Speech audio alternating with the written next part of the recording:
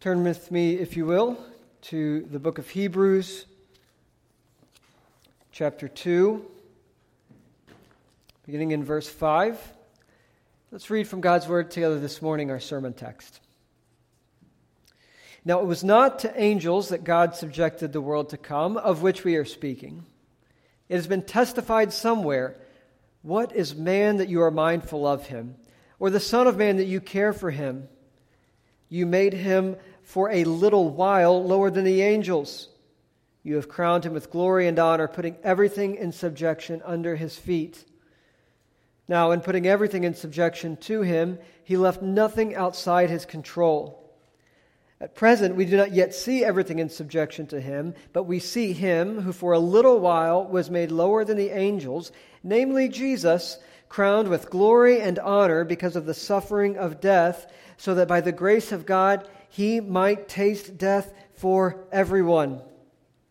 For it was fitting that he, for whom and by whom all things exist, in bringing many sons to glory, should make the founder of their salvation perfect through suffering. For he who sanctifies and those who are sanctified all have one origin. That is why he is not ashamed to call them brothers, saying, I will tell of your name to my brothers. In the midst of the congregation, I will sing your praise. And again, I will put my trust in him. And again, behold, I and the children God has given me. Since, therefore, the children share in flesh and blood, he himself likewise partook of the same things, that through death he might destroy the one who has the power of death, that is, the devil, and deliver all those who through fear of death were subject to lifelong slavery. For surely it is not the angels that he helps, but he helps the offspring of Abraham. Therefore he had to be made like his brothers in every respect, so that he might be a merciful and faithful high priest in the service of God, to make propitiation for the sins of the people. For because he himself has suffered when tempted, he is able to help those who are being tempted. Eric is fond of quoting from the founding father Alexander Hamilton, or at least the hit Broadway musical Hamilton. So I thought I'd take it one step further and quote from the preeminent founding father, the founding father who didn't think we needed a king. He was right. He won on that. Founding father who didn't think we needed a central bank. He lost that one. But the founding father who crafted most of the Constitution as we know it today, a political theorizer, a writer, and in fact president of the United States par excellence, James Madison. As James Madison was writing and trying to convince people that the United States Constitution was the way to go, it was a fantastic system of government. As he was writing, he wrote in Federalist Paper 51 this famous quote where he said that if men were angels, there would be no need of government. James Madison, as he was crafting a system of government, the system of government that we know today in the United States, while he was not a believer himself, he understood this foundational truth from Scripture, and it's that men are sinners. Human beings are fallen and human beings are broken. And it's because of that fact that we need a government. We need something to constrain us. If men were angels, if men were good, if they weren't fallen, if they weren't broken, then we would not need something to say, don't lie on your taxes, don't commit federal crimes or whatnot. But because we are fallen, we do need that. Now, we don't need much reminding that we're not angels, but that we are fallen. Some of my earliest memories are things like, I remember my mother watching and weeping at the news at the Oklahoma City bombing, the school shootings at Heath High School in Paducah, Kentucky, where we were living at the time when that happened, Columbine. I remember Desert Storm and seeing friends whose fathers had to go serve in the military. September 11th. There's no shortage of ways to see that we are broken and that we are fallen, and that humanity is really a mess as we look at it. As we've been reading through the book of Hebrews together and studying it together, we've sought to see one great truth, and we will continue to see this one great truth throughout the book of Hebrews, and it's that Jesus is better. Jesus is better than any alternative you might look to. He's better than any other gospel. He's better than any other Savior. He's better than any other God, any other religion that you might seek to follow after. In Hebrews 1:5 through 2:4, we saw that Jesus is better. Why? Because He is God. Jesus is Yahweh. He is the second person of the Trinity and is Himself the creator of all things, the sustainer of all things, is eternal. He flows from God, the Father. We see that Jesus is better. He's a perfect Savior, not because of any, or simply because He is God. In our text today, however, we're going to see that Jesus is a better Savior. He is the true Savior, not just because, as we saw last time, that Jesus is better than angels, but also because Jesus is a man. Now think about what that means. The same Jesus who sits enthroned above the heavens, who created all things, who by virtue of being God will never die, suffers not, that God bypassed angels completely and became a man. He took on flesh. He was born. He took on our manhood, as we read in the Chalcedonian formula earlier. And this is the event, this is the great theological truth that we call the incarnation. It's where Jesus Christ, the Son, the second person of Trinity, the eternal Word, took on flesh. He became a person like you and I. Theologian John Owen, in the 17th century, said this: God would have His eternal Son to be incarnate, that is literally in the flesh, to take our nature on Him, to be made a man. What is His design in this incomprehensible work of His wisdom, love, and power? Well, he then goes on for many pages to say that there's two main reasons. One is the redemption of the church, that Christ took on flesh to save us. The second thing is that He took on flesh so that He might gather all things under one person for God's glory. Jesus took on flesh. He took on our brokenness. He humbled Himself to save us and to give God the glory. That's why Hebrews tells us that Jesus is better. And in our text today, we see that He is better because He is the founder of our salvation. He's the cornerstone of it. He's the one through whom it flows. He's the chief architect. He is the capstone of it as well. Jesus is the founder of our salvation. Why? Because the same person who created all things, who is God, also took on flesh. He took on our brokenness. He took on our fallenness. He took on all of the pain and the suffering and the misery that we see around us, inherent in humanity. But why did the second person of the Trinity need to take on flesh? From our text today, I want us to see three reasons. Three reasons why Christ would take on flesh. And I want us to use language that's in the text itself. Look in verse 10. It says, "It was fitting that He, for whom and by whom all things exist, in bringing many sons to glory, should make the founder of their salvation perfect through suffering." It is fitting that the founder of our salvation should take on flesh. Now, this word for fitting means something very particular. My youngest daughter, Lucy, just turned 3 years old a couple months ago, and she really loves puzzles.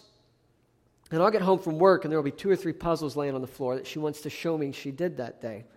And I love whenever I watch her do the puzzles.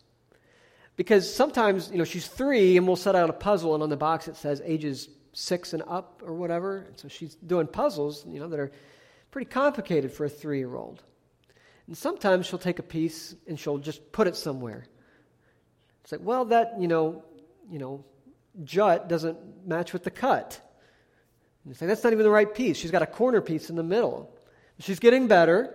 And sometimes she'll find the right piece and she'll put it there, but the jut doesn't match with the cut. And if you turn it 80 degrees or 90 degrees, it gets a little closer, but not quite. And she'll keep turning the piece until it fits. A lot of times this is what we do with Jesus, right? This is what we try and do with the founder of our salvation. We try and say, this is how I want him to fit. This is the Jesus I want. But Scripture tells us that a Savior who takes on our flesh, this is a Savior that fits. And what does a Savior fit into? He fits into the grand overarching picture and the overarching narrative of Scripture. Right? What the Old Testament and much of the New Testament does is it puts this framework for us. It's like that puzzle that has all the cuts and the juts and where the jigsaw went around and makes the curves. And what Jesus does is whenever we look at him correctly in the light of Scripture, whenever we look at him correctly, he fits. And he finishes the puzzle. And he makes it clear and he brings it into focus. Jesus is the piece that fits. But we have to see him correctly. From our text today, I want to see 3 reasons why Jesus fits. Why in his taking on our humanity, while taking on flesh, Jesus fits that bill of the perfect Savior, the founder of our salvation. First is this: it was necessary for Christ to take on flesh. It was fitting for Christ to take on flesh that he might share in our humanity. Verses 5 through 8 begin to bring this into focus. Right? He says it's not angels. It's not these angelic beings. It's not the ones that God created that we see praising him around his throne that he subjected the world to come. Now, what does that mean when it talks about subjected to the world to come, of which we are speaking? He's talking about the kingdom of God. He's talking about the kingdom of God, which in short is the gospel. And he then goes on to quote from Psalm 8, which Terry read for us earlier. What is man that you are mindful of him? That word for man there is the word Adam, where we get the word Adam, the first man. What is man? What are your creatures? People like you and me, humanity. What are we that you are mindful of him? Now in the text in Psalm 8, it compares man to the stars, to the galaxies spinning ahead above. If you think about it, we're really very small. Why would God create humans, and why would he make them the crowning of his creation as he does? And we do have to wonder. But as we read the creation narrative in Genesis 1 and 2, we see that God created man in his image.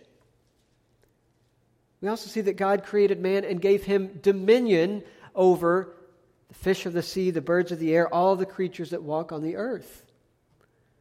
And from Psalm 8 that Terry read for us, all of those things are mentioned. That passage, that psalm that David wrote, he's reflecting on humans as the kings and queens of all creation. Adam and Eve were tasked to have dominion over all the earth. But what do we read in Genesis 3? Do Adam and Eve succeed in their task to be kings and queens over all the earth? No, they fall.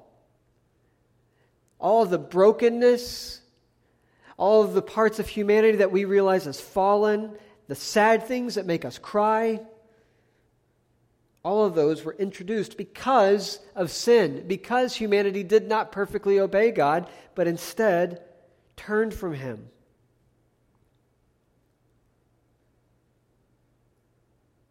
This psalm reminds us that humans were created to be rulers. Men and women, Adam and Eve, the children of Adam and Eve, were created to do what God had said. They were created to rule over all creation, but they fall. Now, what's very interesting, though, is that whenever Paul, remember we're saying that Paul wrote the book of Hebrews. I think the theology is Pauline. It's probably a sermon that he preached that was recorded. Even in verse 6, it says it has been testified somewhere. He doesn't give us the specific reference. It's almost like he's saying this, not off the cuff, but he doesn't take a lot of time to flip back through and say, well, where was that again? But he knew it was there. He says it was testified somewhere. What is man that you are mindful of him? And he quotes this passage from the Psalms. Now, whenever Paul quotes this passage, he wants us to understand that it's not Adam and Eve that he's talking about. It's not the children of Adam and Eve that he's talking about. And we know that because he changes one little word. Look in verse 7. You made him for a little while lower than the angels. Now you can flip back to Psalm 8. And I was listening very carefully whenever Terry read it. While does not appear in that psalm. In the psalm it says you made him a little lower than the angels. Here it says you made him for a little while. Right? This is a time marker. This is a stamp saying that there was a time whenever he was not lower than the angels. Then there was a time when he was lower than the angels. So who is this talking about? Well, verse 9 makes that clear to us. We see him who for a little while was made lower than the angels, namely Jesus. This is Jesus who this psalm is talking about. It's Jesus who is going to come and who is going to exercise perfect dominion over creation. It's Jesus who takes on flesh, who's going to come and do what Adam and Eve should have done but did not. Jesus shares in our humanity. Why? Because humans were supposed to be the kings and queens of creation. They were to have dominion over creation. And Jesus became a man so that he might have dominion over all things. As we think about it, it makes sense, right? As Adam and Eve fall, as they turn from God, and God puts upon them the curse, that humanity will bear this curse, he then says and gives this promise that through the seed of the woman, through a child of a woman, the crushing of the serpent will come. Jesus had to be a man because the crushing of the serpent was going to come through a man. The reversal of all of the curse, the dominion of a man, was going to come through a man. And that man is Jesus. Hebrews 2 tells us very plainly that Jesus became a man. He took on flesh so that he might fulfill all of the Scripture in Genesis 2 and 3. He would be the one who would exercise dominion. Even though he says very clearly we don't see it completely yet, that he would be the one who reverses the curse. Jesus took on our flesh because we needed a man who would come and save us. Anselm of Canterbury, some 1600 years ago, 1600 years ago, wrote a book called Why God Became Man. It's one of the most important theological works of church history. And in that he says that the debt was so great of our sin, that what Adam and Eve brought upon us, that debt was so great that while man alone owed it, only God could pay it. So that the same person must be both man and God. Thus it was necessary for God to take manhood into the unity of his person, so that he who in his own nature ought to pay and could not should be in a person who could. Adam and Eve failed. In their humanity, they failed. What we needed someone who could succeed, who could pay that debt. And it was Jesus Christ. It was fitting that Christ might take on our flesh so that he might share in our humanity, so that he might become one of us, so that he might do what we failed to do. Second reason that Christ would take on our flesh, share in our humanity, is so that he might share in our suffering. In these verses, in Hebrews 2, 5 through 18, the word suffering is mentioned at least 7 times. We see it in verse 9, for instance, the suffering of death. Taste death for everyone.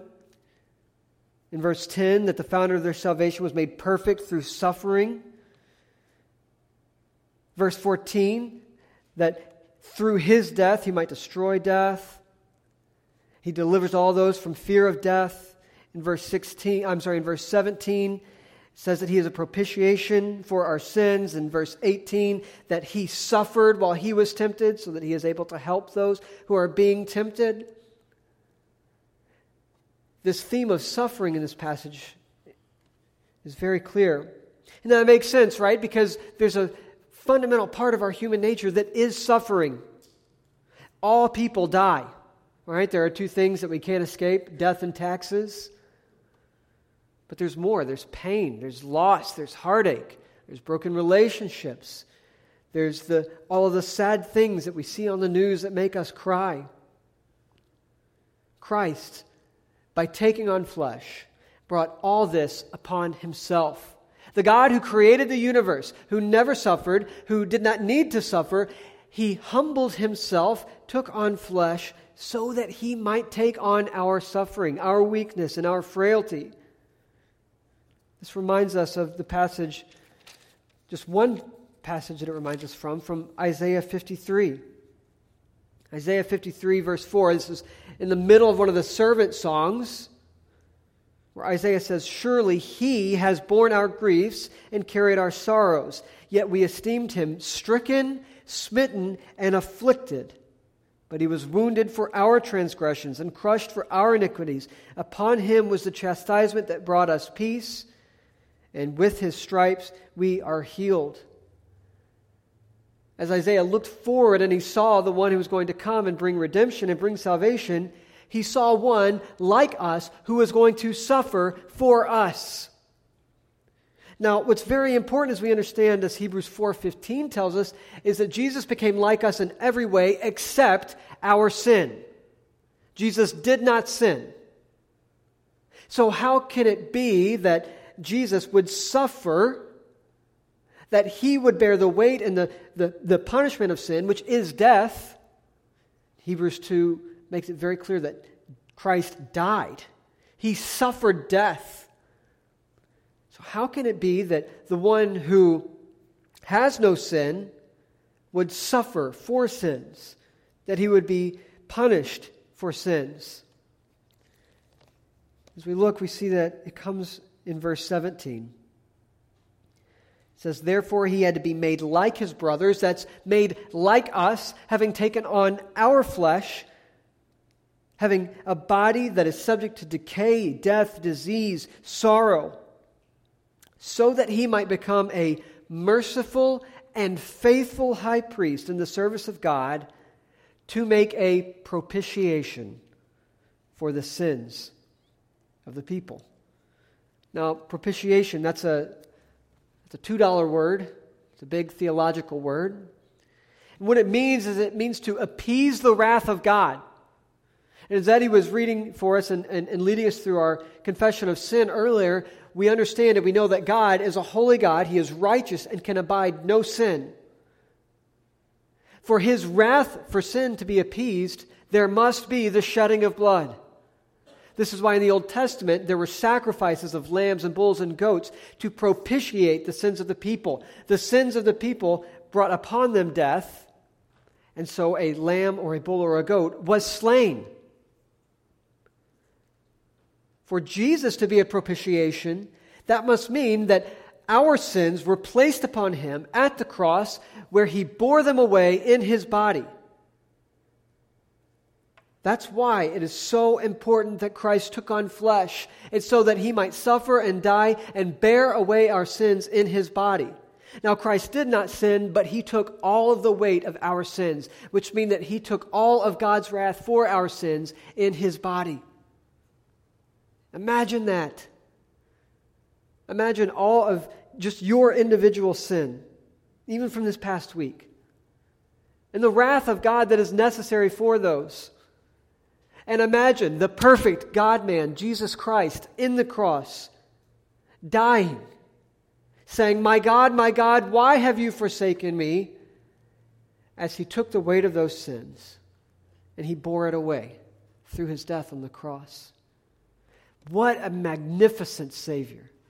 This is the founder of our salvation. He died He died for our sins. He took on flesh so that that flesh might be pierced. He came down from heaven, was born as a child, so that he might grow into a man who is beaten and hung on a cross to die. This is our Savior. And all of Scripture makes this perfectly clear that Jesus came for one purpose: to suffer. He came to bear away our burden. Now, it says here in verse 10 that the founder of our salvation, Jesus, is made perfect through suffering. So what does that mean? Well, it doesn't mean that Jesus didn't live a perfect life beforehand. Right? He did. It doesn't mean that Jesus was any less God before he died on the cross. He was fully God and fully man, as we just confessed. But I think what this is saying here, and what he's saying here, is that the work of Christ was brought to completion by his suffering. Remember, the people who saw Jesus, the people who called out for his crucifixion, they did not want him to suffer. They wanted him to be victorious. They wanted him to ride into Jerusalem, bring an army, throw out the Romans, and sit as a king. But Christ could only finish his work. He could only be a perfect Savior once he died on the cross, once he suffered for us on our behalf. It is fitting that Christ should take on our flesh to suffer and share in our suffering, because through his suffering he completes the work of salvation. Even in Genesis 3, right, it says that his heel will be bruised as he crushes the head. Christ's work of redemption is made perfect through his suffering. The story of redemption is brought to completion through Christ as he suffers. Now, the third reason why it is fitting that Christ should take on flesh, that he should become a man, not just so that he might share in our humanity and so that he might share in our suffering, but we see that because Christ has shared in our humanity, because he has shared in our suffering, we share in his victory. Gregory of Nazianzus, a theologian from the 5th century, famously said that what Christ has not assumed, he has not redeemed. Meaning that if Christ did not take on flesh, he has not redeemed it. If Christ did not become a man, did not die in our place, was not risen from the grave, then humanity is not redeemed. For him to redeem something, he must take that which is broken and fallen and unite it to himself in his person. And that's what he did. Christ took on our flesh, died in our place, so that our broken and fallen humanity is united to Christ. He didn't just take our flesh and redeem us. He took our flesh and brought us along with him. And we share with him. As we sing in that beautiful song, "My life is hid with Christ on high." Christ became like us. This text says again and again. He partook of the same things, flesh and blood. He was made like his brothers so that we might share in his victory. Now, I think there are probably 8 ways that we see from this text that we share in Christ's victory because of what he has done. First is justification. That's the propitiation that we saw in verse 17. Right? Christ took on our sinfulness and clothes us in his righteousness. We get that benefit because Christ took upon flesh. We share in his life. What a blessed exchange, the Reformers called it. That Christ took on our sin and we are clothed in his righteousness. The second benefit of sharing in his victory is adoption. See, adoption as sons and daughters. This text is replete with this language. It says that, "Behold, I and the children God has given me. I am not ashamed to call them brothers." He became like us and the children of offspring, or the offspring of Abraham, so that we might be made brothers. This is the great truth of adoption. It's that while we were far from God, we were alienated to God, in Christ we are made God's children. And that's because Christ has become like us, and He takes us up with Him to become children of God. Another benefit that we get from sharing in His victory is the benefit of sanctification. Look in verse 11, He who sanctifies, that's the Holy Spirit, that's God, and those who are sanctified all have one origin. He again there is talking about adoption. Talking about that if we all have one origin, if we are all from the Father because of what Christ has done, then we have sanctification. Believer, that means as you struggle in your sin, as you struggle against that sin, because Christ shares in our life, because we share in His, we will have final victory over that sin. It might seem imperfect right now, and it is imperfect right now. But God will continue to work in our hearts and in our lives. And finally, well, not finally, but in this first set of benefits that we share, we will share in the glorification that Christ will bring to us. It says in verse 9 that we see Him who for a little while was made lower than the angels. He humbled Himself to take on flesh. He's humbled Himself to death on a cross. But now we see that He is crowned with glory and honor. He is crowned with glory and honor. You might ask, well, how then do we share in that glory and honor? Well, I think that in verse 12, I think that what he's saying here is that this is us sharing in His glory and honor. He's not ashamed to call them brothers, saying, I will tell of your name to my brothers in the midst of your congregation. I will sing your praise. As Christ sits enthroned on heaven and victorious over all things, He calls us brothers. The same Christ who took on flesh, who humbled Himself, took on our brokenness, died because we deserve it, not because He does. He then says, come with me into my glory. You are my brothers. Sit around me as we praise God and glorify Him. We will share in that glorification. Now these four things, propitiation, adoption, sanctification, glorification, these all come also from Romans chapter 8. Paul's great just theological treatise on the heart of the gospel, that we are predestined to be conformed to the image of the Son of God, that we are justified, that we will be glorified. Earlier in that chapter, he talks about the Spirit of God coming upon us so that we can call out to God as Father. Church, the benefit that we gain from Christ having taken on our flesh, from us sharing in His life, is the gospel. We have forgiveness of sins. We have the promise of eternal life. We have the promise of glorification and the promise of sanctification. Christ took on flesh so that we might be united to Him in faith and that we might have all the benefits of the gospel. There are four other benefits of Christ taking on flesh, and they are related to the gospel, but really they flow from it. One is we have life. First, we have new life. We have new life, and I think that's specifically spiritual life. Specifically spiritual life, and we can see that from verse 15, that He delivers all those who through fear of death were subject to lifelong slavery.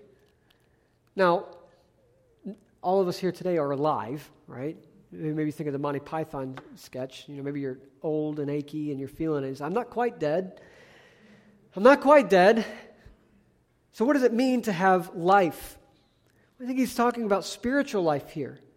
That we were dead in our trespasses and sins, and that because Christ is raised to life from the grave, we have spiritual life, but it's also clear that we have everlasting life, that we shall not fear the grave and death. It says multiple times that He suffered death for everyone, that by His death He might destroy the power of death.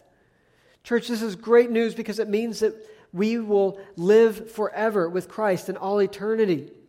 Death is not the end. Death is not the end. Whenever we see someone, a believer, who dies, yes, we are saddened. Yes, It is heartbreaking. But ultimately, we know that Christ defeated death because He died, and because He died for us as He was raised from the grave, we too will be raised with Him. We are no longer subject to the power of death, not because of anything we have done, but because Christ defeated the power of death. We also see that we have the benefit of freedom. It says that He delivers those from lifelong slavery. So we're going through Galatians in our Thursday night Bible study, and we have been talking about how there's freedom in Christ.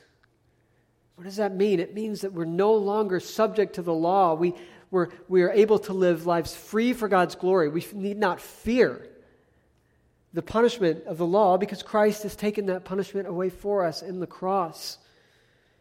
Believers, we have freedom because of what Christ has done and because He has taken on our flesh. And finally, because Christ took on our flesh, because He suffered for us, we share in His victory, we have help in temptation. Look at verse 18. Because He Himself has suffered when tempted, He is able to help those who are being tempted. Now think back to the context of the book of Hebrews. What was a great temptation that these believers were facing? It was a temptation to turn away from Christ. It was a temptation to fall away to the ways of the world, to hear, maybe there's something better for us if we turn from Christ. What was the temptation of Christ? Well, we were reminded of it a few weeks ago whenever Eric preached through the Gospel of Luke.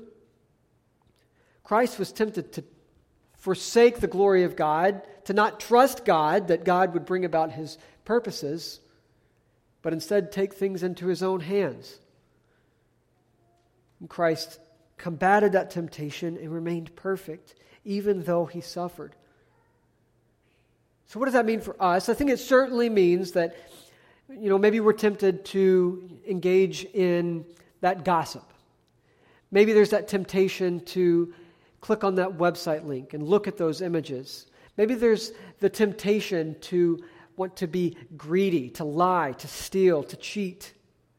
But I think what the author of Hebrews has particularly in mind here is that just as Christ, when He suffered, thought that it might be better to turn from God,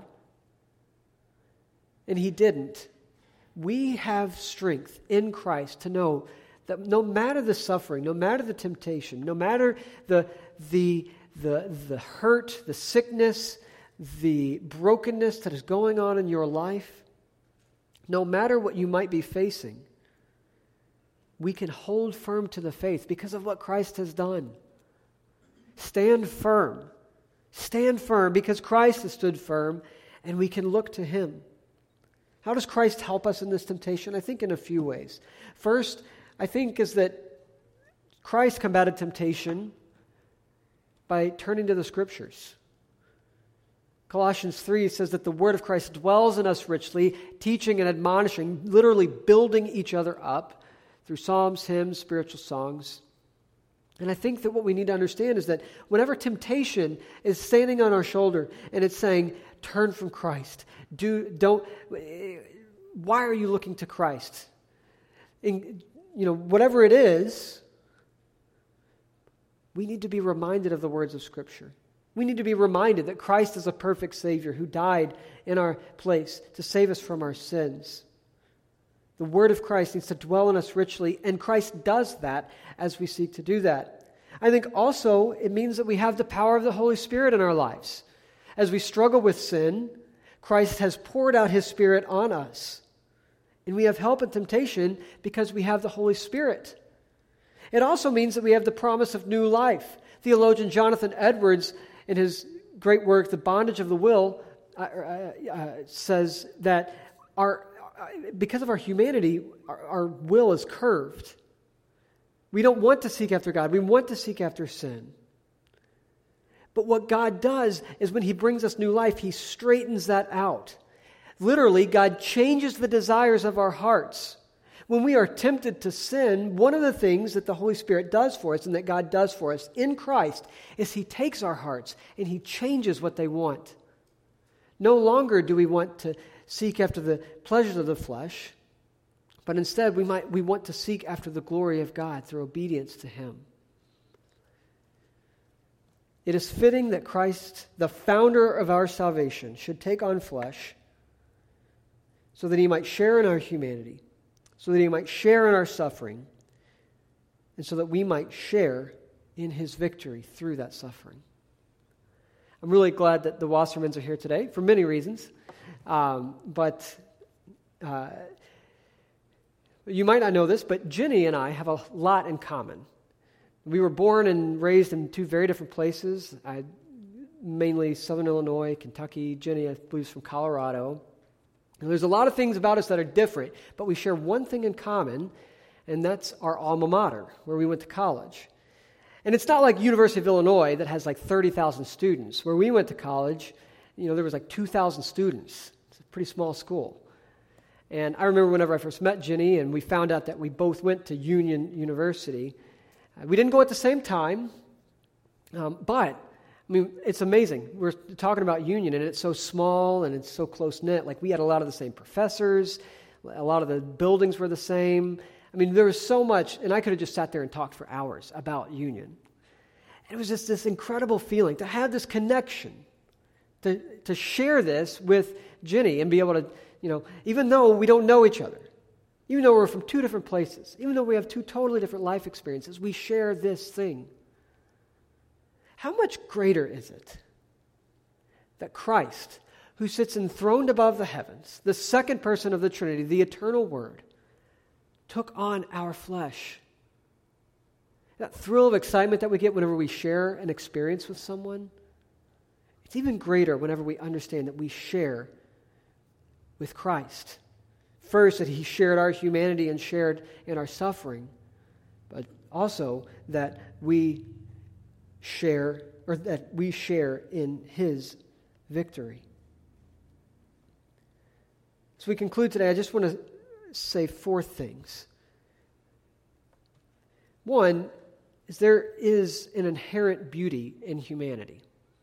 God created humanity, and He created it very good, He tells us.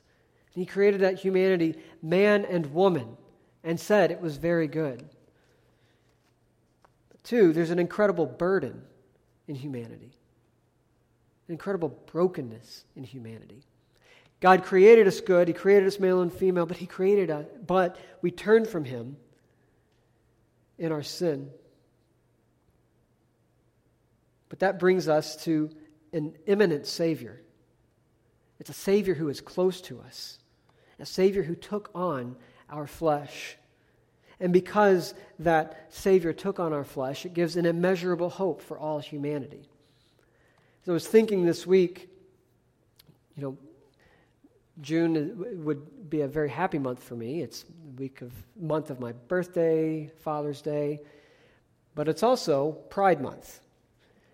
And as we walk around and go to any store, we're bombarded with rainbows and whatnot. And it would be very easy for, us to maybe be bitter. It would be very easy for us to become angry. But what if we remember these four things? What if we remember that the people who are at the top of their lungs screaming, "I have pride in sexual deviation," what if we remember that God created them in His image, and they are male and female? We don't want to compromise on that truth. That's part of the inherent beauty of creation. But what if we also remembered that they have an incredible brokenness? What if instead of getting angry and getting upset, we had patience and we sought to love them as image bearers of God, realizing that they are sinners and sufferers? And what if we proclaimed to them that there is an imminent Savior, Jesus, who came close, who took on their flesh, who died in their place, and that because He did that, they have immeasurable hope, far greater than any pleasure this world can offer? It doesn't just stop there with Pride Month. Put in anyone you know. Put in yourself.